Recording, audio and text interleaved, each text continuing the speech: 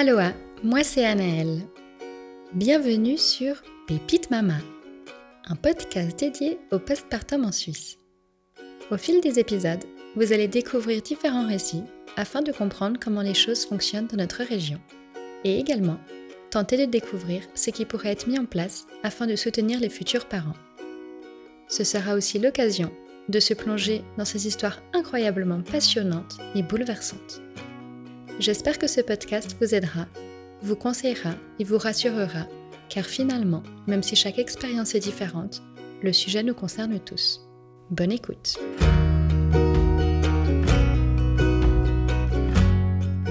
Car oui, les papas ont toute leur place dans la parentalité et sans eux, l'équipe ne serait pas au complet.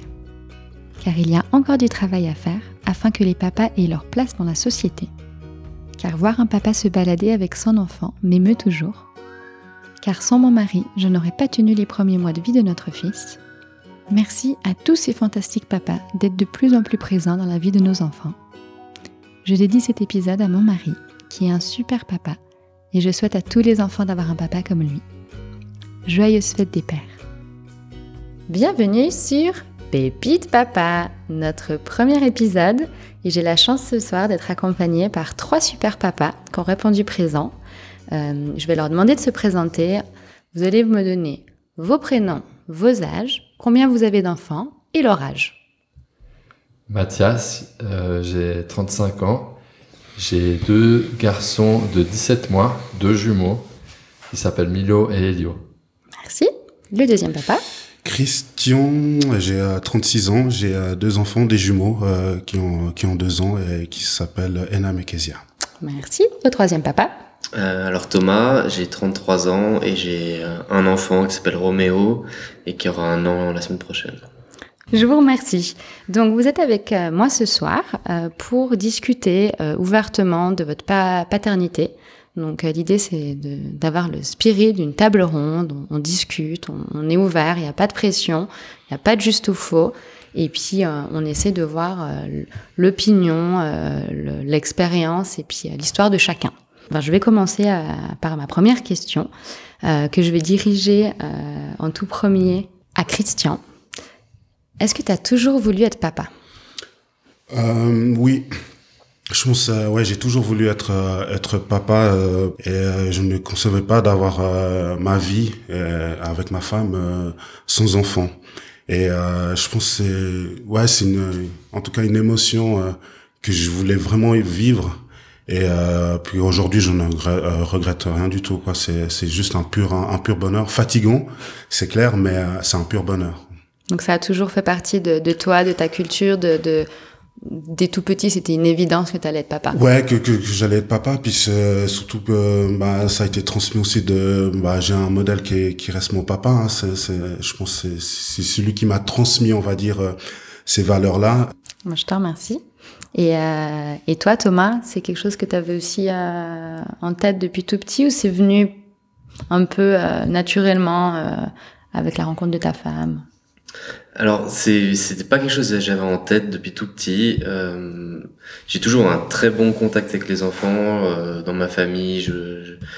J'avais toujours quelque chose avec les petits. J'ai fait du babysitting depuis quand j'avais 12 ans ou 13 ans parce que ça se passait bien avec les gamins, les enfants des amis de mes parents. Et du coup, c'est vrai que c'était plus dans ma famille, on disait Thomas, il s'entend bien avec les gamins. Un jour, il sera plutôt pédiatre ou prof, ou il faut qu'il fasse un travail avec les enfants. Et c'est plus quelque chose qu'on m'a amené à moi, mais pas quelque chose où je me suis dit genre je veux être absolument un père. Et finalement, la question est venue plutôt dans l'ordre des choses pas qui s'imposaient, mais qui apparaissaient comme l'ordre des choses, naturel et comme une envie. Mm-hmm. Et est-ce que vous aviez en tête une idée de papa que vous aviez envie d'être, que vous projetiez en fait quand vous vous imaginiez papa ? Je te pose la question à toi, Mathias, est-ce que tu avais quelque chose en tête qui te parlait ? Pas vraiment, non. Je pense que le papa qui veut être tel qu'il souhaiterait l'être, on va vite devenir ringard aux yeux de nos enfants. Donc, il faut prendre des choses comme elles viennent, et puis j'ai pas une idée du père idéal. Je me mets pas de pression là-dessus. Voilà, j'essaie d'être... c'est toujours un compromis entre voilà, les laisser s'émanciper et puis être à côté d'eux pour les accompagner. Faut essayer de trouver le juste milieu. Et toi, Christian? Bah, si je rebondis ce qu'il vient de dire Mathias, c'est surtout que c'est nos premiers enfants.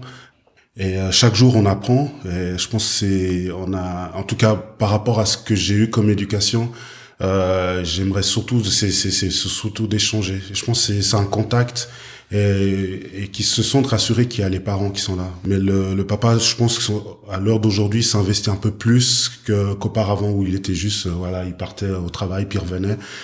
Et donc c'était quelque chose que vous aviez en tête d'être en tout cas un papa investi. Quand vous vous projetiez ou imaginiez devenir père, c'était une évidence que vous vouliez être un papa présent. Je sais pas quel genre de papa vous avez eu, si eux-mêmes travaillaient énormément et ont malheureusement fait un petit peu moins partie des premières années, et que vous vouliez au contraire vous dire, nous, projetiez cette image-là. Est-ce que c'était quelque chose de fort? Je sais pas, Mathias. Moi, mon père, il travaillait énormément, donc j'ai toujours cette image de mon père, voilà, qui travaille, donc c'était surtout ma mère qui s'occupait de nous. Et puis moi, j'ai peur de tomber dans cette tendance-là aussi, parce que mon travail, il me prend beaucoup de temps et il me prend la tête aussi. En dehors des heures de travail, j'y pense beaucoup. Mais j'ai envie d'être investi. Dès qu'ils sont nés, j'ai réduit mon temps de travail. Je voulais qu'un jour par semaine, en tout cas, je les ai pour moi tout seul. Et c'est très bien. J'essaie de trouver encore l'équilibre. C'est pas toujours facile entre vie professionnelle et vie privée. Et toi, Thomas, t'as quelque chose à rebondir par rapport à ça ou? Par rapport à l'image du père, pour moi c'était le père des romans d'enfance, qui fait des gâteaux, des crêpes, qui construit des cabanes et puis qui on va à la pêche, quoi. Enfin, c'est peut-être même maintenant le grand-père plutôt. Mais ouais, non, c'est clairement ça. Ou même amener les gamins au foot, au rugby aussi, ou ailleurs, à d'autres sports, au stade. Enfin, ça c'est vraiment l'idée que j'ai. Après, tous les jours, on se confronte aussi à la réalité, et puis c'est autre chose. Mais en tout cas, moi, c'est un peu l'idéal vers lequel je tends. Tu tends à le devenir, en tout cas.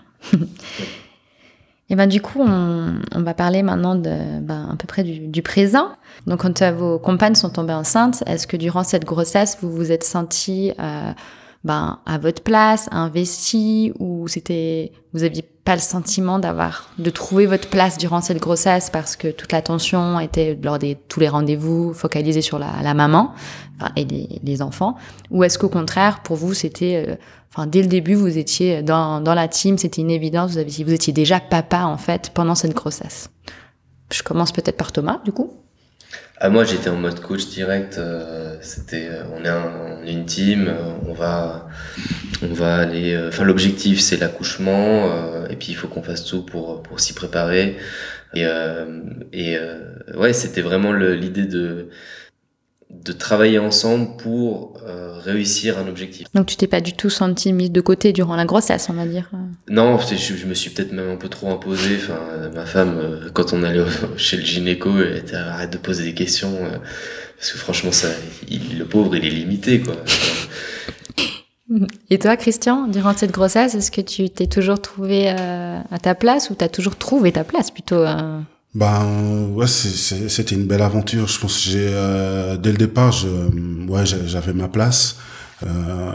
Comme a dit Thomas, c'était vraiment l'objectif, c'était que sa grossesse se passe bien. Et il y a des moments où c'était pas évident parce que je travaille sur Genève. Et des fois, lorsque tu manques des rendez-vous chez le gynéco, t'as cette sensation comme si t'avais loupé une étape de sa grossesse. Elle m'a laissé cette place et franchement, c'était juste extraordinaire. Et est-ce que le corps médical t'a laissé cette place, ou par moment t'avais le sentiment qu'il s'adressait que à la maman et que t'aurais voulu être aussi pris en considération, ou pas du tout? On va dire les questions c'était quand même plus dirigé vers ma femme. Donc deux fois je pense que j'osais pas poser les questions. Moi, j'ai eu la chance d'assister à toutes les échographies et ça m'a fait du bien. Après, nous, la morphologie, on a découvert des petits soucis. Donc c'était très stressant, mais avec Céline, ça nous a, que je salue au passage, avec Céline, on a été, ça nous a super soudés. Après, elle a dû être alitée 5 semaines à l'hôtel des patients. J'allais tous les jours dormir avec elle. Puis je trouve qu'on l'a vécu étonnamment bien, paradoxalement, malgré ces nouvelles un peu préoccupantes. Bah, c'est bien, c'est important aussi que vous trouviez vos places, quoi. Et peut-être juste pour rebondir aussi sur la place dans le corps médical, nous on a changé de gynéco. Et en fait, la différence entre l'ancienne et le nouveau a beaucoup joué aussi sur le fait que j'avais beaucoup plus ma place et où j'étais beaucoup plus à l'aise de poser des questions.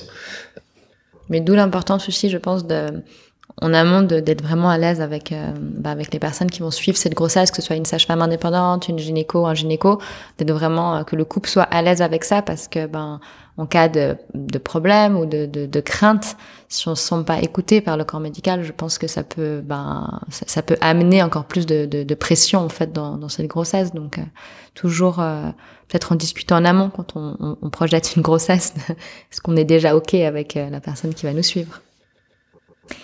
Mais maintenant, on va rebondir un peu sur l'accouchement. Forcément, un accouchement, on sait tous que ça se passe rarement comme on l'avait imaginé, rarement comme sur le papier. Je pense que c'est le cas pour vous trois, en l'occurrence, vous remplissez bien la case. Est-ce que durant l'accouchement, vous avez eu une crise de panique ? Voilà, est-ce que toi, Mathias, t'as ressenti quelque chose de particulier durant cet accouchement ? Donc, je vais pas vous demander de me décrire tout l'accouchement parce qu'on va pas forcément y arriver, je vais être honnête, mais plutôt vos ressentis au moment de l'accouchement, peu importe ce qui s'est passé. Mais ce que toi, t'as ressenti durant les moments, les heures critiques, quoi. Alors, nous, on part pour un contrôle au CHUV, 24 décembre, on pensait, on avait préparé le repas et tout, et on arrive à 10h du mat, à 1h30, ils naissent. Donc, honnêtement, on n'a pas eu le temps de réfléchir qu'on était déjà dans la salle pour une césarienne.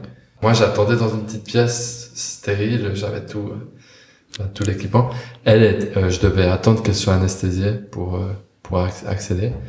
Et puis, moi, je me souviens, j'étais assis, j'avais les jambes qui tremblaient. J'étais un peu tendu. Aussi, ce qui a favorisé l'attention, c'était que Elio, on savait qu'il avait une variante aortique, et on savait que c'était au contact de l'air que certains symptômes, ils allaient apparaître ou pas. Donc, il y avait 2 pédiatres là, et puis moi, je leur disais, j'essayais de leur faire part du rapport. Alors, Elio, il est assis, il est en siège, Milo, il est la tête en bas. Je leur disais, j'avais peur qu'ils sachent pas, en fait. Quand ils sortent les deux, ils pleurent, la saturation de l'air, elle est très bien. Et puis, là, c'était incroyable, j'étais trop ému. Je pleure, je suis avec eux, Céline, elle est dans l'autre salle, la pauvre. Donc, du coup, toi, tu dirais que les premiers instants de vie de tes enfants, c'était plus de joie que de peur ou de panique? C'est un peu les deux. J'étais super joyeux. Après, j'ai fait le pot à pot avec eux. Je voyais qu'ils respiraient bien. Je me suis rendu compte assez vite qu'ils allaient bien. Mais j'étais super tendu qu'il y ait un problème de santé. Ouais. J'imagine. Et toi, Christian, pendant cet accouchement, est-ce que tu t'es senti à ta place? Est-ce que tu as eu le sentiment de savoir où t'allais, comment accompagner ta femme? Raconte-nous un peu. Ouais, nous aussi, c'était un jour assez particulier parce que de base, on était aussi pour un contrôle et le soir même, on est devenus parents. Et lorsque ma femme est partie, la prise en charge pour l'accouchement, j'étais dans le vestiaire, j'ai eu une petite prière, je me suis dit mais que ça marche bien, quoi. J'ai pas envie. En plus, on est séparés, donc l'éloignement avec sa femme, c'est rude, hein. Ça, ce passage-là, c'est franchement, c'est très rude.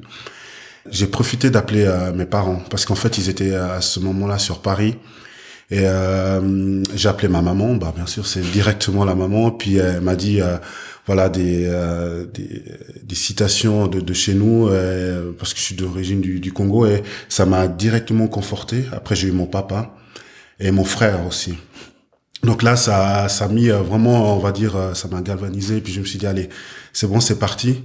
Et au moment que j'arrive, voilà, dans la pièce où il y a ma femme et tout le corps médical, je suis quelqu'un qui a assez d'humour et j'ai fait le bras de Popeye en fait en disant ouais je suis là. Et puis elle s'est mariée, puis elle s'est dit ouais allez mon mari est là donc on y va.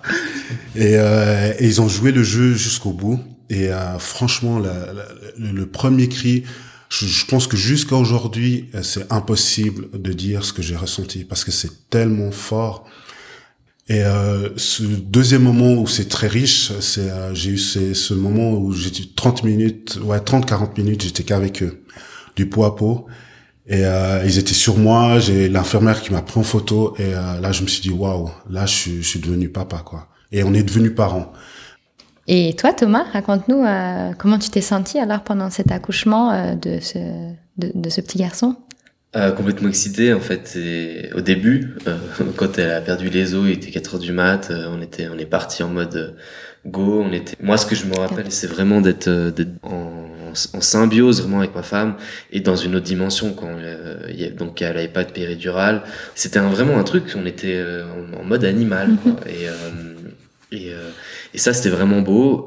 C'était vraiment comme je disais avant, l'idée du coaching, quoi. C'était les deux, on communiquait vraiment avec des quelques mots. Ça va, on fait quoi, on bouge, on change de position. Franchement, je pense que j'ai mis physiquement, c'est un des trucs les plus durs que j'ai fait au niveau de l'épuisement, de la tension musculaire c'est un marathon, quoi. Hein. Ouais, c'était un marathon et c'était vraiment un truc genre un dépassement, mais ouais, c'était incroyable. Et c'était une autre dimension. Et puis après, quand on arrivait pour tout ce qui était plutôt poussé, là, c'était un peu plus compliqué parce que le petit, il descendait pas. Il y a eu une utilisation d'une ventouse. Et alors ça, je pense que ça fait peur à beaucoup de monde. Moi, avec ma femme, on en avait parlé. Avec le gynéco, on en avait parlé sur tout ce qui était utilisation de ventouses, forceps, etc. Et il nous a dit là, il y a juste besoin de débloquer un petit peu pour qu'il sorte complètement. Et il l'a fait. Moi, je suis resté assez, je vais dire, choqué de ça. Franchement, j'avais l'impression d'avoir un mec qui se battait à la pêche avec un gros poisson, quoi. C'était c'était vraiment assez dur. Et après, voilà, il y a eu la libération, lui, il est arrivé, et puis là, il y a vraiment le sentiment il est là, quoi. Et comment tu t'es senti, justement, il est là, après tout ce marathon? Mais c'était fou, enfin, c'est une autre dimension. Et alors, moi, j'ai eu l'impression de voir Gollum quand il est sorti, quoi. Il était tout bleu, j'ai l'impression qu'il était énorme. Je pense que j'avais un peu l'image d'Épinal, du petit bébé tout chou qu'on voit dans les films. Mais en fait, il était bleu, tout poisseux, enfin, c'était un atterrissage un peu rude, mais merveilleux, quoi. Et est-ce que tu as fait aussi directement du pot à pot avec ou c'est plutôt la maman dans ton cas, vu que c'est pas une césarienne qui a profité dans les premiers moments du pot à pot? Alors pas du tout. Alors en raison j'imagine de la ventouse, il y a eu un petit éclatement, il y a eu de l'espace de créer, on va dire. Chez la maman, presque. Chez la maman. Du coup, elle a dû descendre au bloc et je me suis retrouvé en fait pendant, je crois, 2 heures dans la chambre tout seul avec le petit. Et ça, c'était, vu que j'étais seul, il y avait pas un bruit. C'était vraiment une communication, mais innée, instinctive, quoi, un peu animal, quoi. C'était vraiment genre, lui, il était bien, il pleurait pas.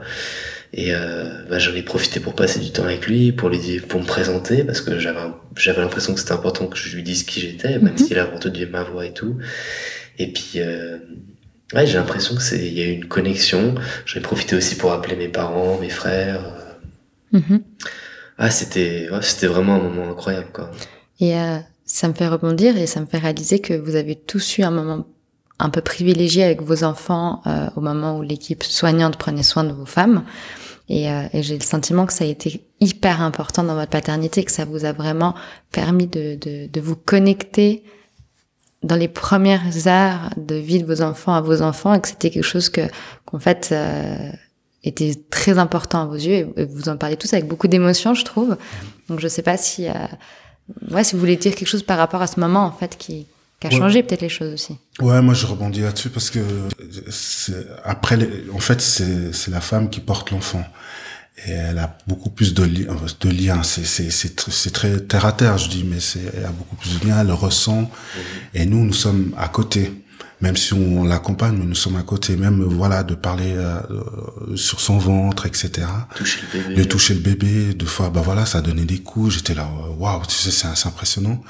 Et ce moment-là où j'étais avec eux, ouais, je crois que c'était un besoin en tant que papa, mais aussi comme a dit Thomas, de se présenter. Voilà, c'est papa, je suis là, maman est à côté, donc je vous rassure et tout.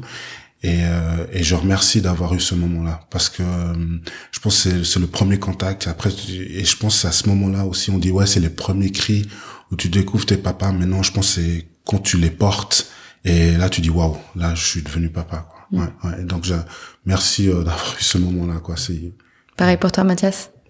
Ouais, ça c'était incroyable. J'ai pas pensé à me présenter. Maintenant que je l'entends, j'aurais dû. Donc moi, ça a duré, je crois, 2-3 heures. Hein. C'était très long. Moi, je les avais les deux sur mon torse et les deux, ils cherchaient le sein. Alors je devais leur dire non, les gars, je suis pas maman. Je suis pas maman, calmez-vous. Maman, elle est à côté et la peau. Et moi, j'arrêtais pas de penser à Céline, la peau. Je me disais, la peau, elle est à côté. Je disais, elle est où? Tu sais, je m'inquiétais pour elle. Elle va bien, elle est où? Puis j'ai dit, écoutez, parce que moi, j'avais son portable. Je lui ai dit, filmez-moi, filmez-les. Puis vous demandez à une collègue, vous lui apportez de Natal pour qu'elle les voit maintenant, comme ça, qu'elle nous voit. Et du coup, j'ai donné la sage-femme, elle a amené. Puis Céline, après, elle avait son Natal, donc on s'écrivait. Mais donc c'était aussi pour toi ce moment, en tout cas, de peau à peau, était très important. Mais je me marrais trop. Ils étaient bien, ils pleuraient pas. Moi, ce que j'ai trouvé aussi super important, enfin super intéressant, c'était vu qu'elle était au bloc, en train de se faire opérer, enfin de se faire recoudre. Il y avait un peu le côté, la mère protectrice, elle est plus là. Le nouveau-né, il est là. C'est à moi de m'en occuper. Enfin, c'est moi qui ai la responsabilité de cet individu-là. Et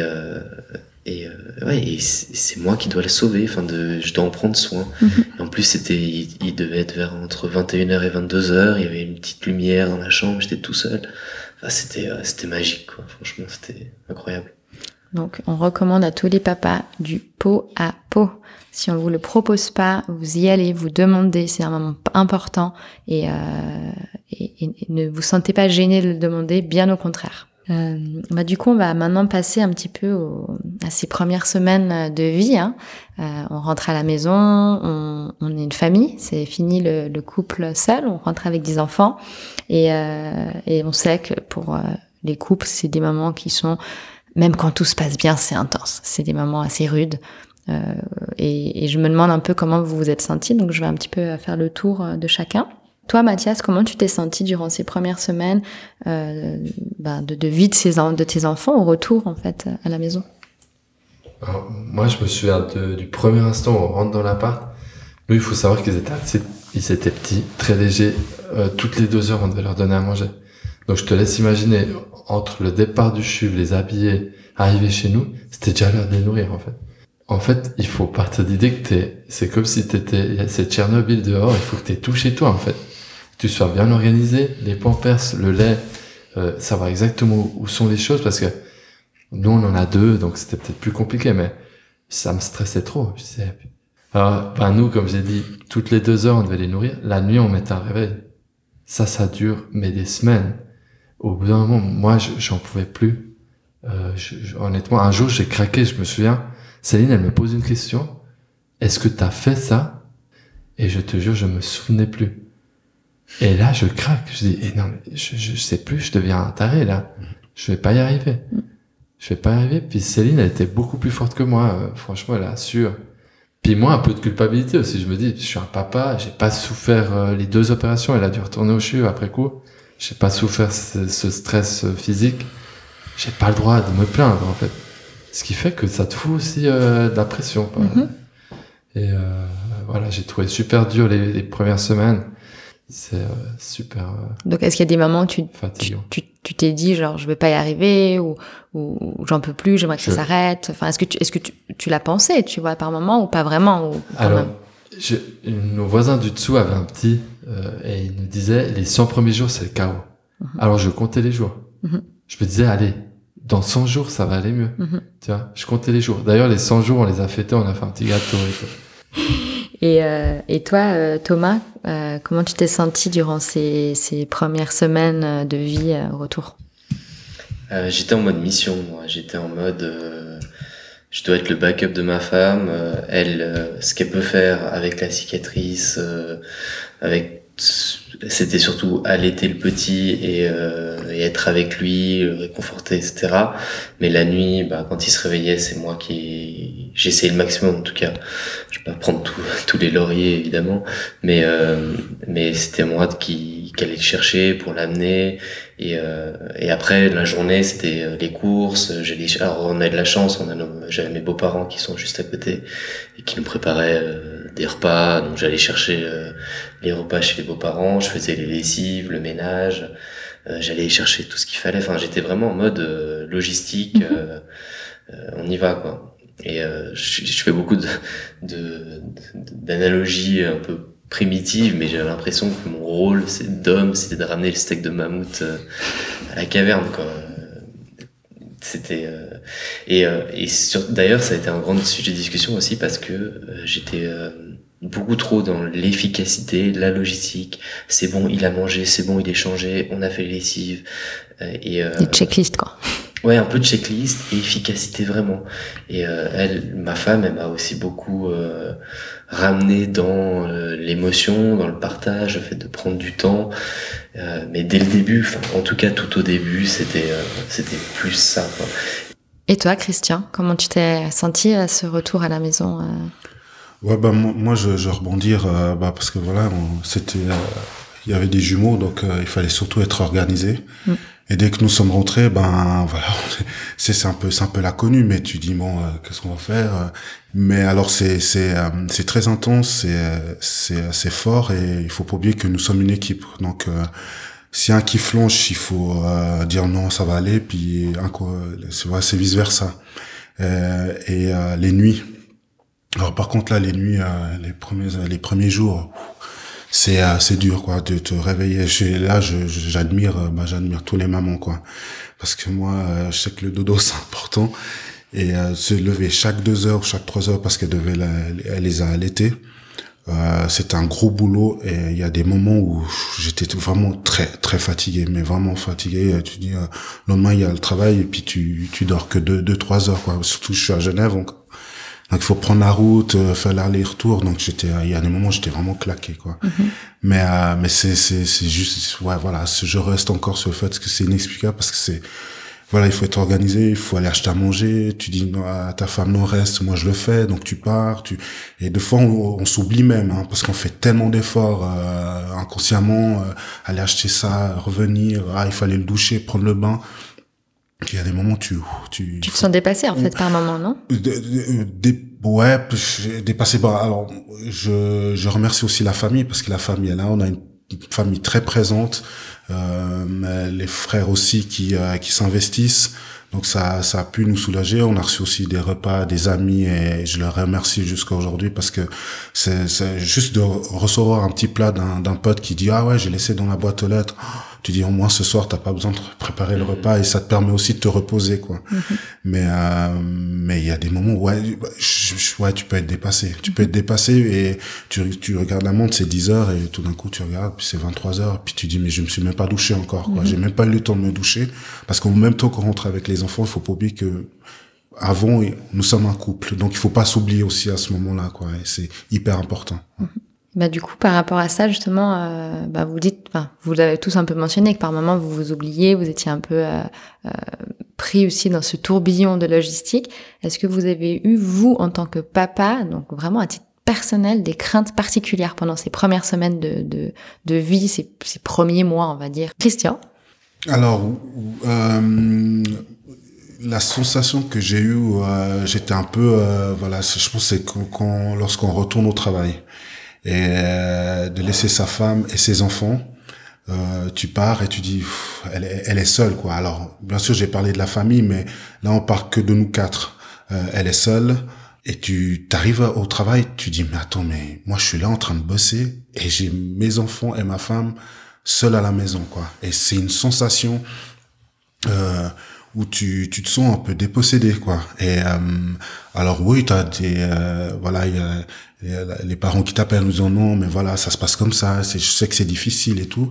T'as les collègues de travail, mais moi dans ma tête, j'étais dans ma bulle, quoi. Et j'étais là, non, moi à 16h, moi je rentre à la maison parce que ma femme attend et mes enfants aussi, quoi. Donc tu culpabilisais un peu de pas être présent. Ouais, voilà, de pas être présent. Puis surtout les premiers jours, quoi, parce que même si on a ce congé Pâques, mais après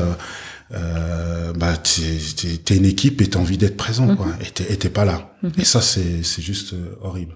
Et toi, Mathias, est-ce que tu avais des craintes ou inquiétudes particulières pendant ces premiers mois que tu as ressenti des choses Moi, j'avais peur. Les nuits, c'était super compliqué. On était tout le temps fatigués, hein. Mais les nuits, on mettait un réveil toutes les 2 heures. Ils sont nés en hiver, il faisait vite nuit. Et je sais pas, psychologiquement, quand il faisait jour, la fatigue, elle était plus facile à vivre. Puis dès que la nuit arrivait, je me disais, oh non, ça y est, c'est parti. Donc l'angoisse un peu de la nuit qui arrive. La nuit qui arrive, tu sais que tu vas galérer. Nous, on n'avait même pas le temps de manger. Je me souviens, on avait le cododo à côté de la table à manger. On n'avait même plus le temps de s'asseoir pour manger. Donc rien que le repas, on n'arrivait même pas à s'asseoir pour manger ensemble. Ça a duré quelques semaines, voire mois, je pense. Donc l'angoisse, juste quand on se met à table pour manger, puis la nuit, quoi, elle arrive. Christian, tu voulais rebondir? Ouais, je voulais rebondir, parce que j'ai oublié c'est comme, vu que je travaille à Genève, je prenais la voiture. Et il y a des aires d'autoroute. Et quand je dormais on dormait juste 2-3 heures, mais moi, hein, parce que je partais sur Genève, il y a des moments où je m'arrêtais sur les aires d'autoroute pour dormir 10 ou 15 minutes. Alors, je prévenais mes collègues, je dis aujourd'hui les gars, il faut pas m'embêter parce que je suis très fatigué. Mais j'avais besoin parce que quand tu parles d'angoisse, aussi la journée, voilà, tu peux faire une petite sieste et tout. Mais quand t'arrives la nuit, tu dis là c'est 22 heures, donc ça veut dire à minuit, il faudra se réveiller, donc elle aura besoin de moi et tout, à 2 heures du mat, tout ça, etc. Mais il faut avoir un mental, les premiers jours, il faut avoir un mental d'acier, hein, parce que tu peux craquer, hein, mais vraiment. Première semaine, premier mois, oui. Premier mois, mais tu dis, mais on passe c'est une tornade, quoi. Et quand tu regardes maintenant, voilà, ils ont 2 ans, puis tu regardes en arrière, tu dis, waouh, par où on est passé, deux fois je peux comprendre que deux fois il y a peut-être des disputes parce que il y a la fatigue, il y a les craintes, il y a peut-être un moment de dépression où tu sais pas quoi faire, et puis on est désemparé, quoi. T'as pas les questions, t'as pas les réponses aussi, hein, parce que même s'il y a des gens qui disent mais il faut faire comme ça, mais c'est nous qui le vivons, quoi. Donc voilà. Et toi, Thomas? Après, le retour à la maison, ça s'est plutôt bien passé. Moi, j'avais beaucoup de craintes sur le fait de devenir père, sur qu'est-ce que j'allais transmettre à mon enfant, etc. Et finalement, le fait d'être peut-être dans beaucoup de la logistique quand on arrivait les 3 premières semaines, 1 mois, c'était peut-être pas plus mal parce que ça me permettait aussi de me concentrer sur des choses que j'arrivais à faire, en fait. Faire à manger, faire une lessive, c'était du concret et c'était efficace. Heureusement, il a plutôt bien dormi. Je crois qu'à 2 mois et demi, 3 mois, il faisait ses nuits. Ou en tout cas, il dormait 6-7 heures d'affilée. Et moi, j'ai besoin de pas mal de dormir. Je suis pas trop un gars du matin. Et il y a une fois vraiment où en pleine nuit, il hurlait. J'arrivais pas on n'arrivait pas à le rendormir. Et il y a une fois vraiment où j'étais super tendu. Et elle a pris les choses en main et voilà, et comme vous disiez, les mamans, elles ont une force, mais que nous, on n'a même pas. Enfin, il y avait même pas de je suis fatigué, je vais pas dormir beaucoup. C'était naturel, c'était ok, je me lève, je le fais.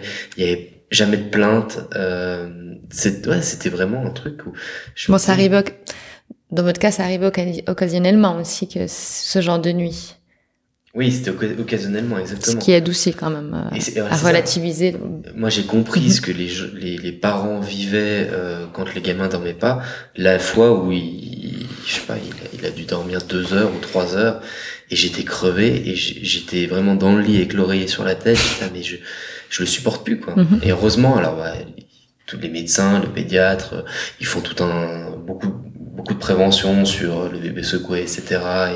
Et du coup, je savais qu'il fallait pas que j'arrive à ce niveau-là. Je savais que si à un moment j'en pouvais plus, il fallait que je la laisse gérer, etc. Mais ouais, ça c'était une prise de conscience à la fois du pouvoir des mamans, en tout cas de ma femme. Je pense que vous, vu ce que vous dites, c'est aussi le cas. Mais et aussi le besoin parfois de se dire j'arrive pas, et de laisser aller. Il y a eu des conflits avec ma femme où la nuit, moi, quand il pleurait, j'y allais, et si j'arrivais pas à le calmer et qu'elle venait et qu'elle le calmait, ça me vexait. Je me disais mais je suis nul, ou alors pourquoi moi j'arrive pas, et limite je lui en voulais à elle parce qu'elle m'avait pas laissé le temps de gérer avec lui. Et finalement, bah voilà, peut-être qu'il avait besoin d'elle à ce moment-là, peut-être que moi j'étais trop dans le stress, dans le truc qu'il faut que je l'endorme, et ça a permis d'avoir des dialogues, des discussions, et de se construire, et aussi d'accepter que bah c'est pas comme on veut, et que bah, voilà, c'est comme ça, et on verra comment ça se passe. Mais voilà, on a eu de la chance qu'il dormait bien, donc ça c'est cool. Mais je comprends les parents qui ont des difficultés avec les enfants qui dorment, surtout quand il y en a 2. Mathias? Ouais, j'ai ressenti exactement la même chose. C'est vrai que moi, des fois, ils pleurent, j'arrive pas à les consoler. La maman, elle arrive, ça les calme. Moi, ça m'énerve trop. Je leur dis, les gars, vous vous rendrez compte quand je serai plus là, ça m'énerve. C'est une frustration, honnêtement. Ouais. Le fait d'être, qu'ils se calment tout de suite quand la maman arrive, et puis toi, t'arrives pas. Ça, j'ai ressenti exactement la même chose que toi. Et puis c'est vrai que à un moment ou à un autre, on pense à cette sensibilisation des bébés secoués, parce que c'est que des fois, t'es à bout complètement, et t'y penses. Tu dis, mais oui, mais je comprends. Moi, des fois, j'étais éreinté, trop énervé. Au bout d'un moment, ça t'énerve, puis tu comprends que ça puisse arriver, ce genre de choses. Et c'est terrible. Puis c'est vrai que dans ce genre de cas, tu te dis, il faut que je sorte de la pièce, là, il faut que la maman, elle vienne et s'en occupe.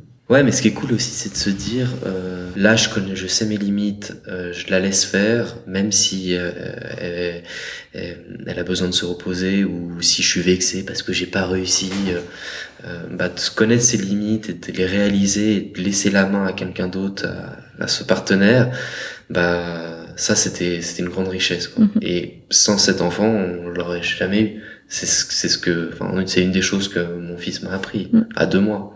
Et à contrario, qu'est-ce qui a été le plus incroyable, j'ai pas envie de dire seulement pendant les premières semaines, mais maintenant avec le recul, le papa que vous êtes d'aujourd'hui, qu'est-ce qui est pour vous le plus fou en fait, le plus magique d'être papa? Mathias peut-être? Il a des jumeaux, il peut dire 6. Moi, je trouve c'est incroyable d'avoir des jumeaux. Je trouve que c'est une richesse incroyable. On précise que Mathias est lui-même jumeau, voilà. Exactement, je suis jumeau moi-même. C'est drôle parce que la gémellité, ouais, ça fait partie de ma vie. Et comment et c'est drôle parce que à chaque fois, par exemple, qu'on a eu des mauvaises nouvelles en lien avec la santé de Elio en l'occurrence, donc ça me touchait énormément quand j'en parlais, avec Céline surtout, mais aussi quand j'en parlais, c'est fou, avec mon frère jumeau. Et puis donc c'est une expérience incroyable d'être jumeau et d'avoir des jumeaux. C'est génial. Et puis quand je les vois jouer, interagir, je trouve que c'est des moments incroyables. Et puis malgré les moments difficiles, je changerai rien à rien. Et toi, Christian, qu'est-ce qui maintenant, avec un peu de recul, te marque en positif particulièrement? Ouais, c'est la même chose que Mathias. C'est tellement incroyable d'avoir des jumeaux. Surtout que j'ai eu cette surprise du sexe à la naissance, donc d'avoir deux gaillards. Et aujourd'hui, je me dis voilà, c'est juste une aventure incroyable. Et puis et le matin, dès qu'il se réveille, qu'il t'appelle papa, maintenant gentiment ils disent des mots. On va dehors, prendre la voiture, vroom vroom et tout ça. Je me dis mais mon Dieu, mais je trouve la nature est incroyable, quoi. On est deux personnes qui se connaissaient pas, qu'on est mariés, et là aujourd'hui on a deux enfants. Tu dis mais c'est des moments tellement forts que je me dis mais j'espère qu'ils pourront le vivre aussi et que je puisse leur transmettre et qu'on peut leur transmettre avec ma femme ces moments-là, parce que je trouve que c'est une joie incroyable, quoi. Et c'est des émotions, je me dis que je regrette pas de vivre cette vie, quoi. Donc ouais, c'est cool. Et toi, Thomas, quelque chose en particulier qui sort, enfin, que tu trouves particulièrement incroyable? Moi, ce qui me reste et ce qu'il y a moins maintenant, parce que il le fait plus, il bouge beaucoup trop, c'est quand il s'endormait sur moi dans le canapé à 4 heures de l'après-midi, que sa respiration elle me berçait, puis je m'endormais aussi. C'était et aussi justement il y a le côté un peu où je me disais bon, faut pas que je m'endorme parce que sinon s'il tombe.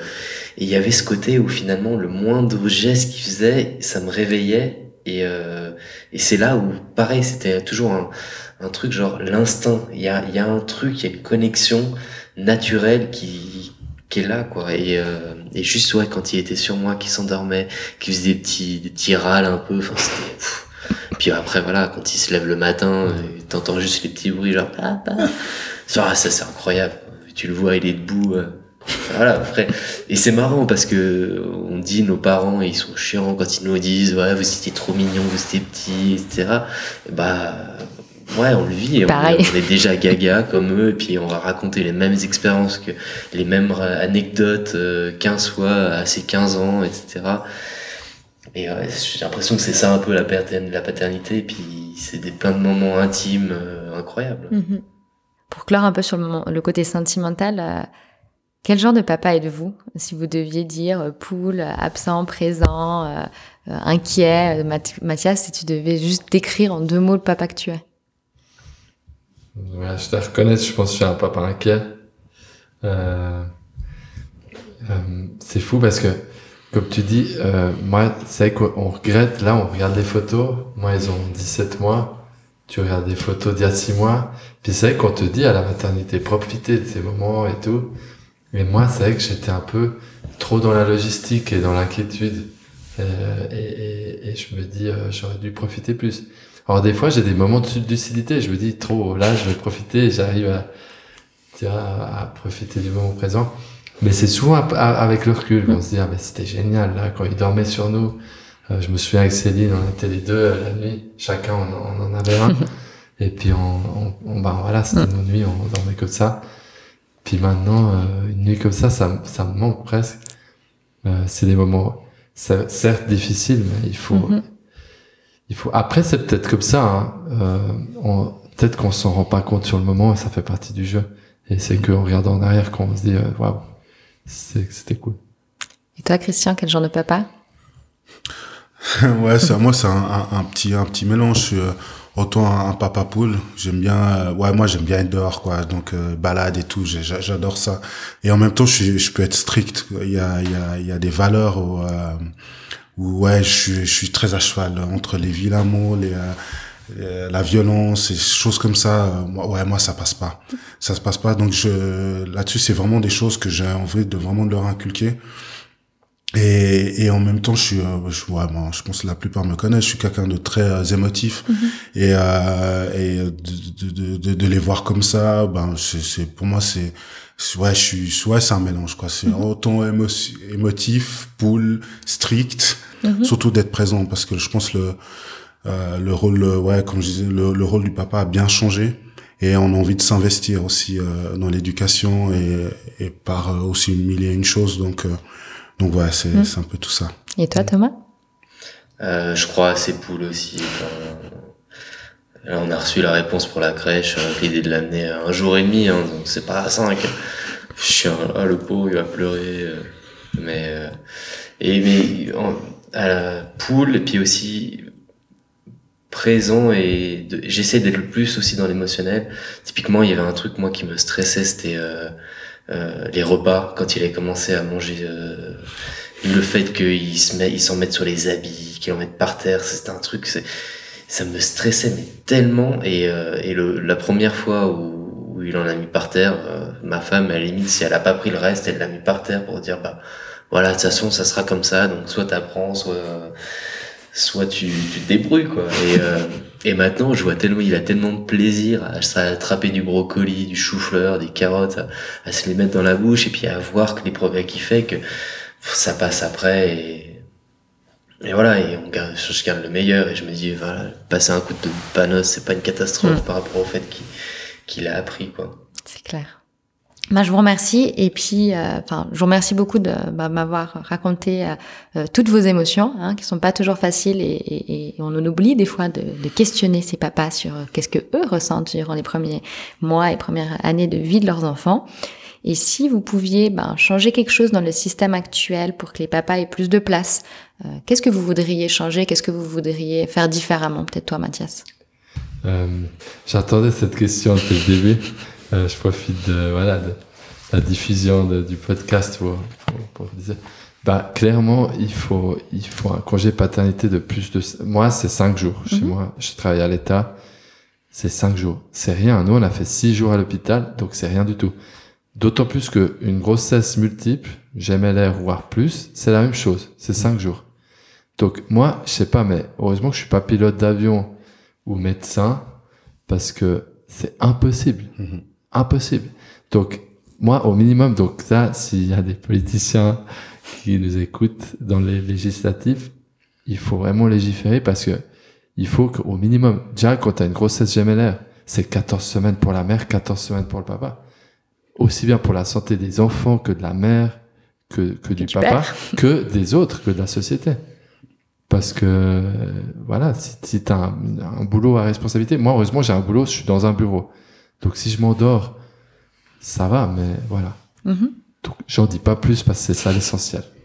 Et toi, peut-être Thomas, on va changer le rythme un petit peu de questionnement. Moi, j'ai eu aussi, je travaille à la municipalité de Lausanne, et j'ai la chance d'avoir 1 mois en fait de congé paternité, donc 20 jours plus, même 21, donc 20 jours par la municipalité et 1 jour légal, et donc j'ai pu prendre ce temps-là. Pour moi, c'est super important. Je trouve que les 2 semaines de congé paternité qui sont passées, c'est vraiment bien. Par contre, je pense que ce qui serait bien, c'est d'essayer d'aller vers comme tu dis, le fait d'avoir autant un congé pour la mère et pour le père. Mais moi, ce qui a changé mon rapport avec mon enfant, c'est le fait de dégager, de passer à 80% et d'avoir une journée avec lui. Typiquement, on s'était posé la question, mais est-ce que cette journée, on l'a fait ensemble avec ma femme? Est-ce qu'il faut que je la fasse tout seul? Et la première journée que j'ai passée avec lui, ça a tout changé. J'ai l'impression en fait que la connexion, elle était encore plus forte avec moi. Le lendemain de la journée, il me regardait beaucoup plus. Et je trouve que le congé paternité, c'est un grand avancement. Mais ça va dépendre aussi de l'investissement du père là-dedans. Ça peut très bien tourner en 15 jours de vacances. Alors c'est cool parce qu'ils passeront du temps ensemble, les parents, etc.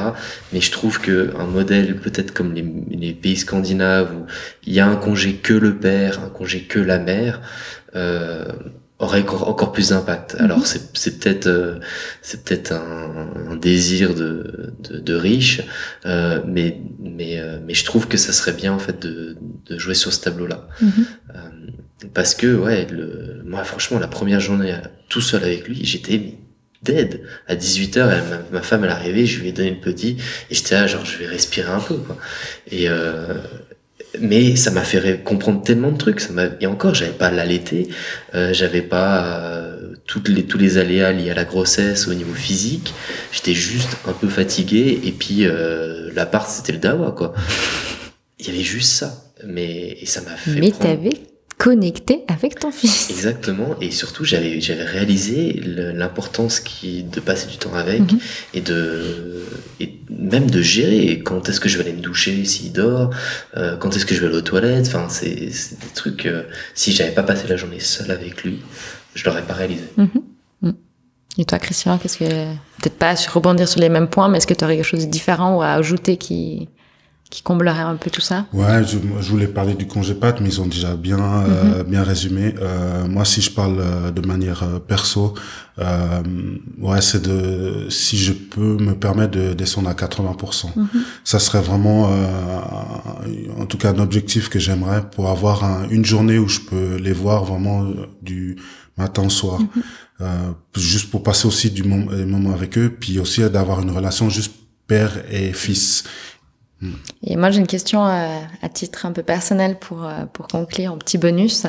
Est-ce que vous parlez de votre paternité entre papa, avec vos potes, sur ce que vous ressentez, positif, négatif, vous vous confiez, ou est-ce qu'en fait, ce soir, vous avez réalisé que probablement, vous avez beau vous voir régulièrement, vous n'aviez pas la moindre idée de ce que l'autre vivait? Ouais, non, on n'en parle pas en fait. Je pense que alors je sais pas si c'est culturel, c'est ce que c'est par ouais, est-ce qu'on est gêné, peut-être on veut passer pour l'homme, voilà, qui assume tout et etc. Puis on oublie que voilà, on a cette part de sensibilité, puis que là-dessus, ben voilà, j'ai oublié avoir juste un petit cours après la naissance, d'avoir un moment où les papas puissent aussi verser quelques mots.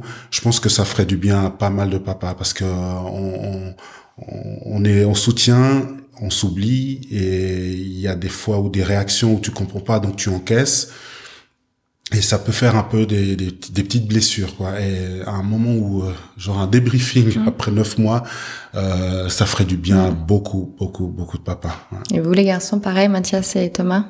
Je dirais pas, oui, totalement, on n'en parle pas. Là, je pense que j'ai appris énormément ce soir. Vachement intéressant. Puis c'est vrai que, ouais, moi, il y a un truc, je sais pas parler, mais les sages-femmes qui sont venues après la naissance, certaines, elles me disaient même pas bonjour.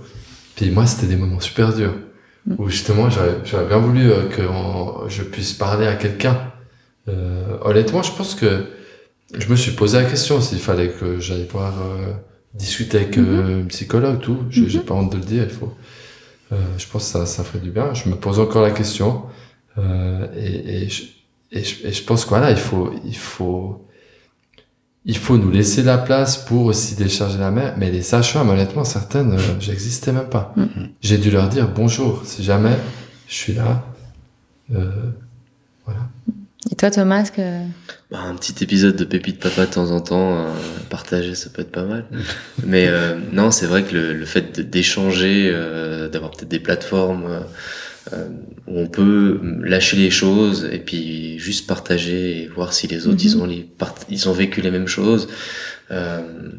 C'est vrai que ça pourrait être pas mal. Moi j'ai toujours un suivi psy par rapport à, et puis j'abordais régulièrement la question de comment ça se passait, la répartition des tâches, le rôle des pères dans la société aujourd'hui, comment moi je me sens, ce que j'ai envie, l'envie aussi des fois de sortir avec les copains, mais en même temps avec la culpabilité de se dire je laisse ma femme toute seule, demain matin est-ce que je serai en état de l'aider, etc. Enfin, c'est des questionnements qui sont toujours là, que elles doivent aussi avoir clairement, d'autres encore plus parce que elle est peut-être plus attachée au début avec le petit, mais c'est vrai que c'est pas facile quand même de se dire je suis investi, j'assure au boulot, je suis un papa présent, et en même temps je continue un petit peu ma vie, mais je pense que des échanges des moments de partage ou des endroits de partage, ça pourrait être encore mieux, quoi. Je vous pose la question, c'est pas pour rien, c'est parce que vous êtes des papas super investis dans votre rôle, et les mamans sont d'office investies, d'où le congé mat, et puis la place de la maman dans la maternité, ce qui fait que forcément il y a beaucoup de prise en charge, et encore pas assez, d'où Pépite Mama. Mais du coup, je trouve que en tant que papa investi, forcément vous allez être confronté à des choses bien plus fortes que peut-être les papas des anciennes générations.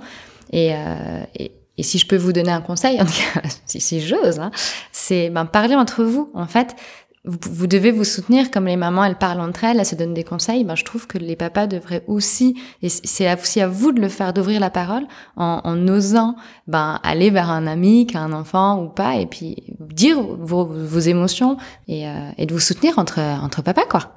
Et pourquoi pas un jour un podcast sur la paternité. En tout cas, moi, j'ai été ravie de vous recevoir. Moi, personnellement, je trouve que le papa a un rôle primordial dans la parentalité. Moi, j'ai un super mari. J'en parle pas beaucoup, mais je le remercie quand même parce que j'ai un mari qui est très, très, très investi en tant que papa. Et j'espère, je souhaite à tous les parents, à tous les enfants d'avoir des papas comme vous. Donc, je vous remercie beaucoup. Merci à toi. Merci à toi. Je vous remercie pour votre écoute et n'hésitez pas à faire circuler les épisodes sur les réseaux et à vous abonner à ma chaîne afin de faire grandir la communauté.